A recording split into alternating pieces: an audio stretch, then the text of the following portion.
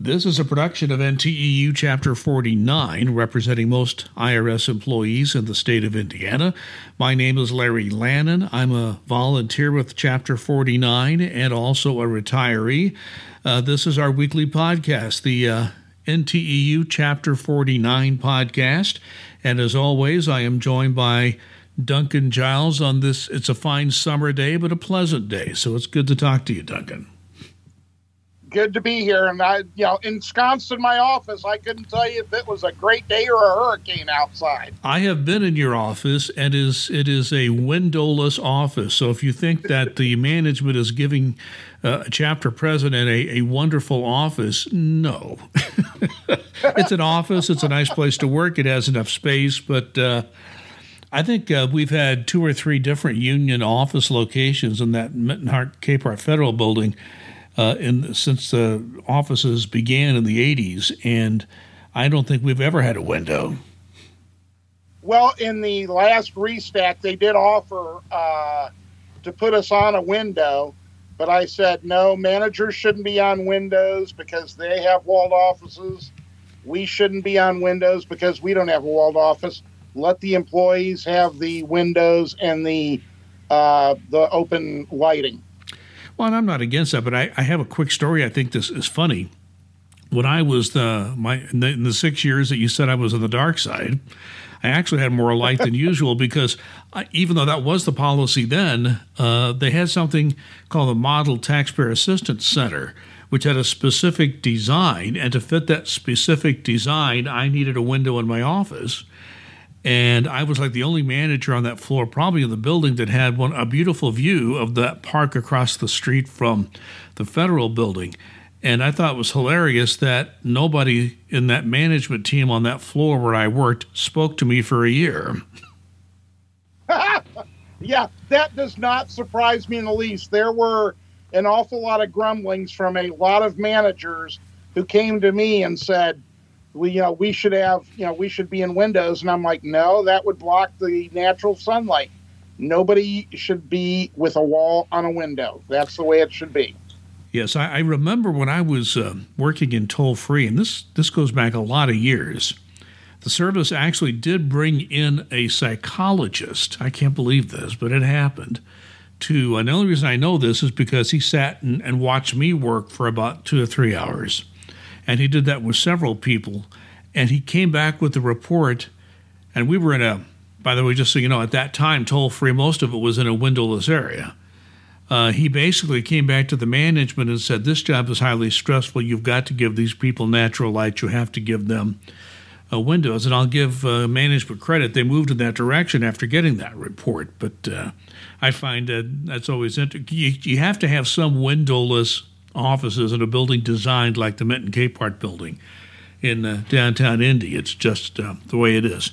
Speaking of management officials, going back a couple, 3 weeks ago, we mentioned that Duncan had a conversation with a rather highly placed management official, invited that gentleman to be on one of our podcasts. And his initial reaction was, hey, sure, I've listened to your podcast. I wouldn't mind being on it. You guys would be fair with me, and we'd be fair with our guests. And so he went up the tree, the management tree or pole, if you want to call it that, to try to get permission.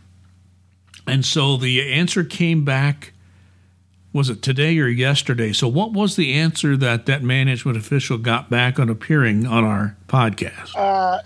The management official, who would still have loved to have been on the podcast, said that he was told in no uncertain terms that unless the powers that be could see a script beforehand and approve it, that he could not appear on the podcast. So apparently, as you and I discussed, none of these powers that be have ever listened to this podcast. That's true because they know we never have a script. We might have a few little notes here and there with a few words, but we don't have a script. Yeah, I was going to say, we're lucky if we have an outline. Yeah, we don't. We don't even talk about the opening. We just kind of say what's on our minds. So, so that was a strikeout. So we're not going to be able to do that. Maybe there'll be a change of heart at some point in the future, but I think that was just, to be honest with you, I really think that was just another way of saying no. But exactly. And you take a look at it, we've had the NTU, the top two NTU officials, President Tony Reardon, Vice President Jim Bailey on here, no preconditions whatsoever. They're like, hey, fire at us, whatever you want to fire at us.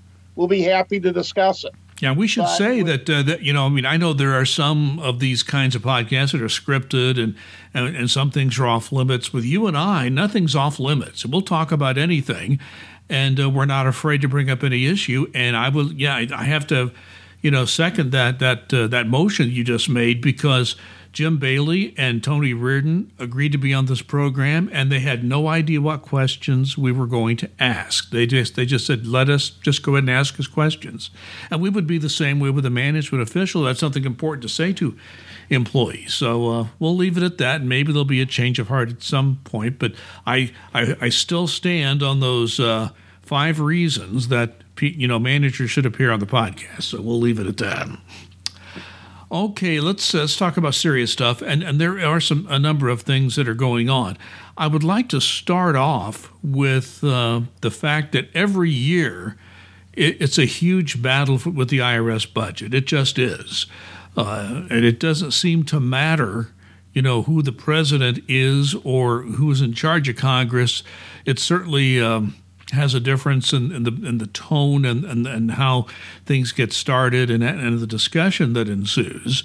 And sometimes it does have an impact on the final result. But the House of Representatives, which is the body that is empowered under the Constitution to start the budget process, is working on the IRS budget. So tell us what you can about that.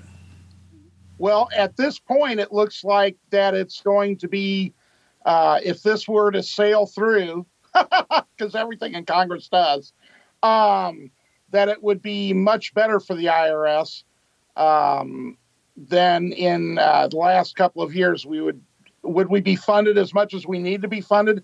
Absolutely not, but it would be an improvement.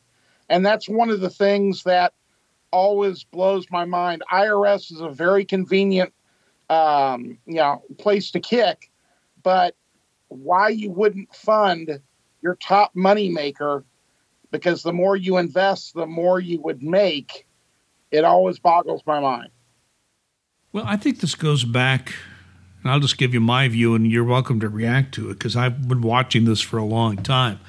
I think this goes back to the 1990s. There was a certain group of Congress trying to disrupt Congress, and they were successful. They rose to power in Congress in 1995.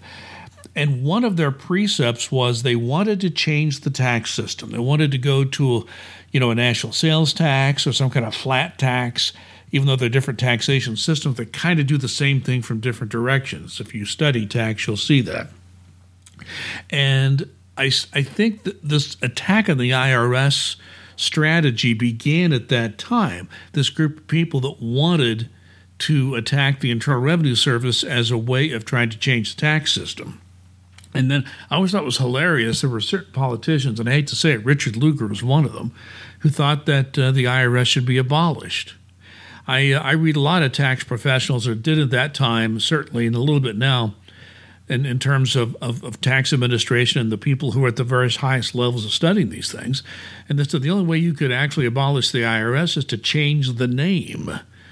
You're always going to have an IRS-like agency. I don't care what kind of tax system you have, because sales taxes they are not simple systems. I have talked to people in Indiana, for example, who administer the sales tax in Indiana, and man, that's a very complex tax. It's just dealt with by the business community. So with all that in mind, I think it goes back to that. I think it's stuck, and I think it's a good fundraiser.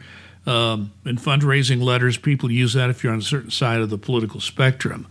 So I think that these attacks on the IRS, I actually think have lessened. And one reason I think they've lessened, and I'd kind of like your view on this, is that when those $1,200 checks came out, or a little less for some people, for most people it's $1,200, even with COVID-19, even with a large part of the IRS staff unable to come to work, IRS found a way to get most of those checks out. So I think that may have lessened the vitriol as far as IRS is concerned. I'm curious about what your view is on that.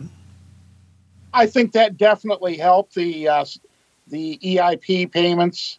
Put the IRS in definitely a better light, because our employees through this whole pandemic have just been outstanding. As a matter of fact, everybody in the Department of Treasury has done a hell of a job in extremely trying circumstances, the vast majority working from home, but others having to work in service centers in sometimes not great conditions to get what needs to be done. And they're just now starting to chip away at backlogs of correspondence. And, you've heard the conspiracy that, we don't have change, and that's because, the big government or whatever world organization is taking over wants us to go cashless.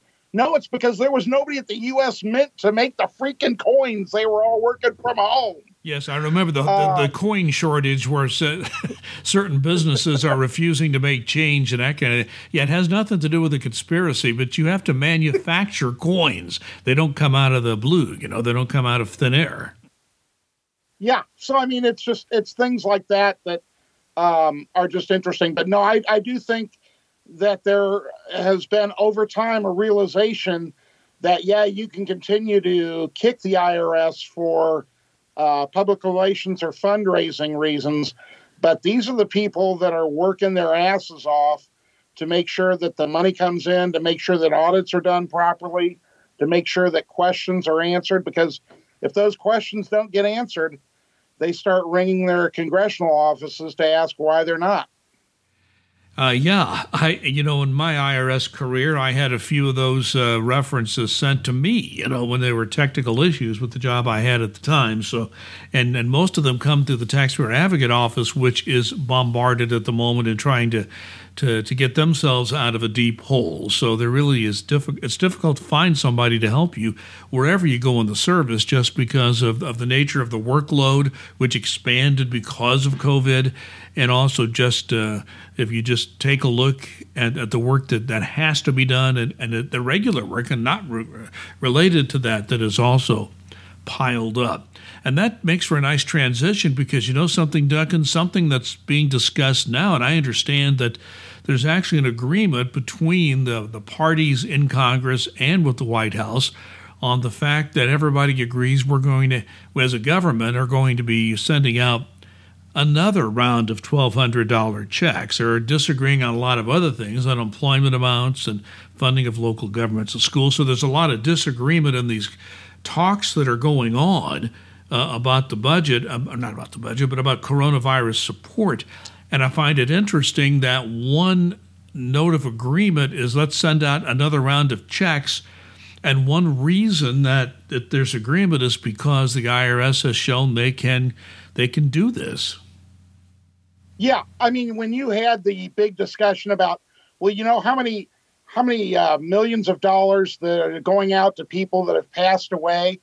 Okay, that was an extremely, extremely small percentage, like less than 1%, way less than 1%. And B, we've effectively gotten the vast majority of that money back. So the IRS has shown it's very effective in being able to deal with that part of the stimulus, to get checks out to folks who desperately need it. And related to all that, these talks, as we record this in the afternoon of August the 6th, there are still talks amongst the two parties, the two houses and parties in Congress, leaders of the Senate and the House. There's White House Chief of Staff and the Treasury Secretary all involved in these talks. And it's all about coronavirus, as I mentioned before. But federal employees definitely have a stake in this. Talk about what you know in that regard. There are several things going on, and it's one of those, until I start to see something that's ironed out in agreement of the parties, I don't want to get anybody's hopes built up. But things like, use or lose leave. Just to give an example, I haven't taken a day of leave this year. And one of the things, and I know a lot of people are in that same boat, because where do you do and where do you go? One of the things that's being discussed is, Okay, can we roll more over than the 240? Things of that nature. So there are a lot of different things in play, but right now we just don't know what the parties are going to end up agreeing on because they're so far apart on so many different issues. Like you said, they agree on the 1,200, but so many other moving parts of this, we just don't know where it'll end up. Okay, Duncan, I have to say this. You're probably the one man I know in the United States of America most in need of a vacation. I'm waiting for a reaction on that. All I got was a laugh. Okay. Yeah, you've been working your tail off for people all around the state. So I think somebody needs to say that because I'm in contact with you on a regular basis and you brief me on what you're doing. And I hope you do see fit to take time off at some point, just relax a little bit. But that's my editorial opinion. And the reason I asked you what the issues are is because one thing I would recommend people do as these negotiators are speaking, they're listening to their own members. The people in the Senate are listening to their fellow senators. Leaders in the House are obviously listening to their own members within each caucus. Would you recommend that people in Indiana contact their senators and representatives? If nothing else, just give the message that federal employees want to be a part of this and hope that we're not forgotten in these talks. I absolutely would. I would always recommend that folks reach out to their congressperson or their senators, wherever they're located across the United States, because these aides may just take a ticky-tack form and, okay, they're for this or they're against this, but those add up and they do listen. And it's very, very easy at the NTU website, www.ntu.org, to go in and send an email or do a phone call to your representative, to your senator, to let them know how you feel on issues that impact you as a federal employee. Yes, that's a very easy thing to use. NTEU.org is the website, and go to the legislative area, and you'll quickly be able to find that section of the website where you can contact your senators and representatives. They'll give you the option of sending a form email, or you can write your own and send it. You have lots of choices in there. So just remind your elected representatives that you are somebody that should be considered, whether it be leave issues or some other issues that are involved. And plus the fact that the form letters that you get back can be highly amusing, because it may have nothing to do with what you sent, but at least they're responding to it. I actually sent, I won't say who it was, years ago I sent a letter, I think it was, a written letter to one of our senators who's no longer serving, and it was about a federal employee issue. I got a response back saying, "Thank you for contacting me about skiing in Alaska, skiing rights in Alaska." So, yeah, they get their signals confused at times. And, well, just be prepared for whatever you get in response. So, again, just be aware of that. By the way, I will say this right now. We try very much to make this a weekly podcast. However, next week we may not have a podcast. In fact, we probably won't, because the producer has other responsibilities, but we'll talk more about that when we come back, hopefully in a couple of weeks. That would be my guess at this time with our next podcast. But I want to move on to another issue. I've been around NTU for, and management, all these. I've been dealing with union officials and union issues going back to the late 1980s. And sometimes you see, why did NTEU even need to file this formal grievance? I saw a message that you shared with me, which I just have to bring up, because there have been situations where employees have had to, in order to do their duties, in order to be involved in a meeting they're required to be in, or make the contact they're required to make, employees have been required to use non-toll-free numbers. And some of these employees, a lot of these cell phones and other phone packages do include, a long distance as part of the deal, but a lot of them don't. So you're paying an extra fee just to do your job. And apparently the IRS, based on what we were seeing, refuse to reimburse you when you had to make these phone calls using your own phone and paying those tolls for the non-toll-free number in order to just basically get your work done or be in a meeting you had to be in attendance. And I find it amazing that NTEU even had to file that, but it recently has been taken care of. Tell me more about that, Duncan.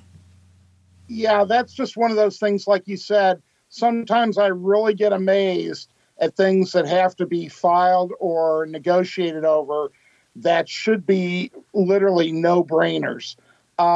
This one, for instance, we've traditionally used a toll-free number for meetings, audio conferences, things of that nature. The service discovered that if they used a 312 area code number, that it would cost much less for them to do it than a toll-free. So they went out to everyone doing that. As you said, not everyone has a long-distance phone number to do that. So instead of giving the option, some managers were saying, okay, you need to call the 312 area code number to get in on the conference call.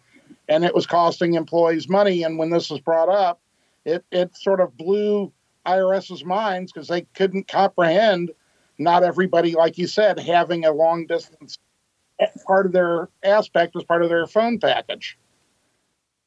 Yeah, so finally that did get taken care of. And actually it was the filing of the grievance. And once management found out that was really going on, it's like, okay, we'll take care of it. And it was settled right there. They just started paying it. I just find that amazing.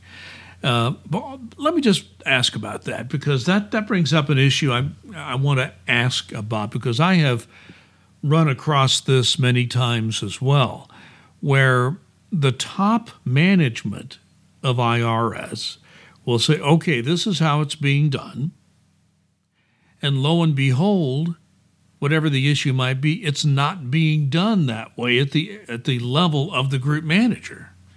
And I have actually run across situations, whether it be in management or as a union official, where the top management is convinced things are going to be being done one way, and in fact, we on the ground floor are doing things entirely differently. And there's a huge disconnect. How often does that happen in your experience? Well, I mean, sometimes people are being disingenuous, and we can leave that aside for a moment, where people are just acting like they don't know when they really do. But I know there are situations where the top management believes that things are being done one way, when in fact NTU and will show the IRS officials, sorry, that we have specific examples of here and here and here. They go and investigate and find out that what they thought was going on was not going on. How much does that, I think, impact the kind of work you do on a daily basis? Way too freaking much. It's exactly what you say. Once this kind of thing happens, the top level management at whatever part of the organization or at the commissioner or deputy commissioner level has an idea, and okay, we want to do things this way. It gets interpreted down by, then lower level managers saying, well, if I do this way, or if I do it better, I'm going to look better to those above me because I'm going to close more cases, or I'm going to do this, or have more calls answered, whatever the case may be. And it's not the intent of upper level management. And when we bring this either local here in Indiana or national, the first thing IRS says is, can you give me some examples? Okay, you think we're making this up? Not a problem. Here are the examples. And the vast majority of time, the high-level executive's response to this is, oh, for God's sakes, why are management at this level doing this? Because that wasn't the intent. So it's almost like we have to point out their own foibles to them because they're not drilling down enough to make sure what they're asking their folks to do is being done correctly.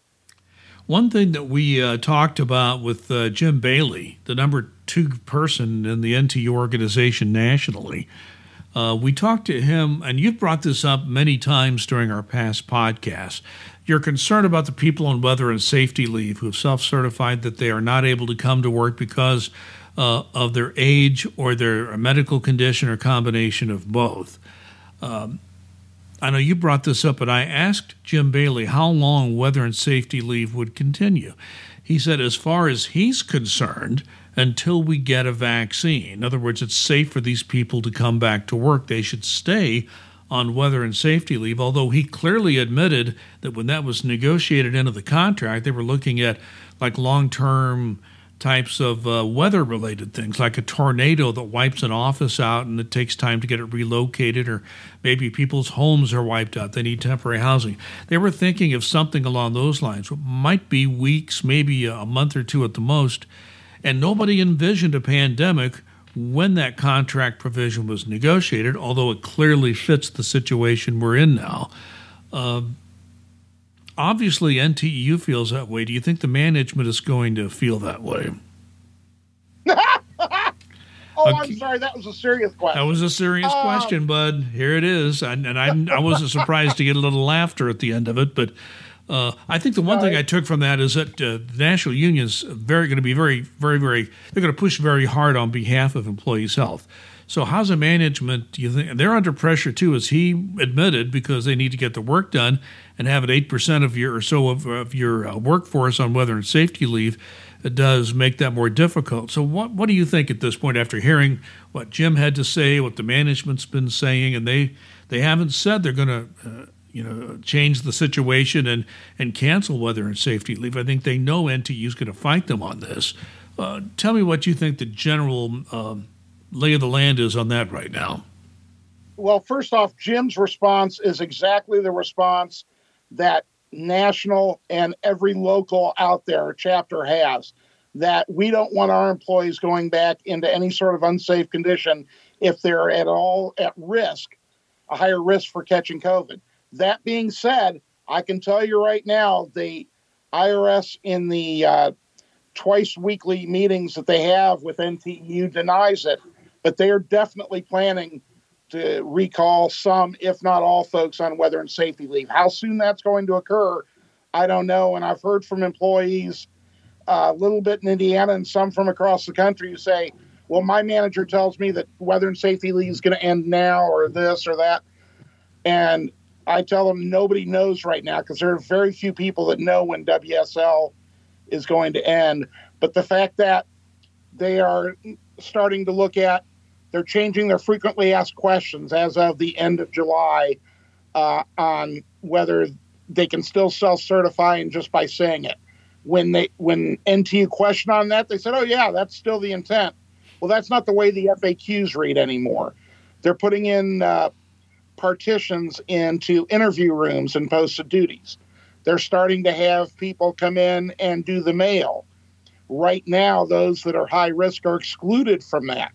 But I could see down the road where they have been recalled. And I've talked to some managers who have dropped hints that have said, that weather and safety leave looks to be something that they may be dealing with sooner rather than later. So I do think, like you said, that there's going to be a battle coming up between NTU and IRS, because basically saying, oh, well, if they catch something at work, they can just file a workman's comp claim. That's not going to cut it. Well, no, and I think based on Jim Bailey's comment, the National Union will not tolerate that, and there will be legal action, and we'll see where that goes. Because in the view of NTEU, there's very clear contract language here that needs to be enforced. So that would. But if the managers are telling their employees that, and you're picking up on that, they're hearing it somewhere. They're telling NTU they're telling NTU one thing nationally, but their management chain is talking in a different way. It's sort of like when they said, oh, no, we're not opening up the service centers. We don't have any dates on that. And we kept giving them the dates that we're hearing. Oh, no, we don't know that. We don't know that. 3 days later, okay, we're going to open the service centers up, and it's going to be on these dates. And it were the same dates that we were hearing. Yeah, so it's not like we were deaf and dumb on these things. We have eyes, we have ears, and we kind of had a feeling of what's going on.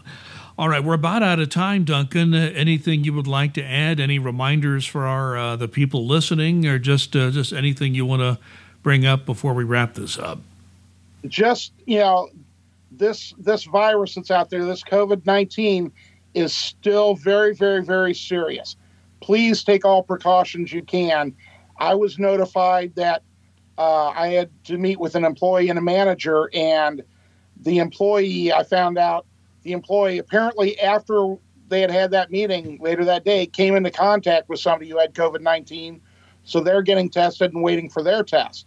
So, even though I do all the right things, I still may have to end up getting a test to make sure that I don't have it. I don't have any symptoms, but you just never know. But I urge everybody to please wear a mask. Hopefully you're enjoying the masks that we've sent out, that you wash your hands frequently, and that you socially distance, and just take care of yourself and your family. And since we are an Indiana union, let's just remind people of two things. Number one, the numbers all throughout Indiana are scary. They're still too high. And also think about the fact that the Indianapolis 500 has gone from having 50% attendance, 25% attendance, now to 0 fans in attendance. And even well, and we'll get into all that, but it's just a matter of it's going to be very few people in those grounds. That's going to be a very strange event with no fans. And the reason there are no fans is because of the fact that the Indianapolis area is seeing a very high volume of positive cases. So it's very important you take care of yourself. Work from home if you can. If you must go in the office, take every precaution you can. And make sure you're letting NTEU know of anything that just doesn't look right. How's that for advice? That's absolutely on point. Okay, Duncan Giles, thank you very much. We should be back in a couple of weeks, and I'm sure, as always, with being on 2 weeks rather than one, we'll have plenty to talk about. We hope it's good news, but if not, we will let you know where things stand. So, Duncan Giles, thank you once again for joining me. This is the Chapter 49 podcast for August the 6th of 2020. Please be careful out there, and we'll be back in 2 weeks.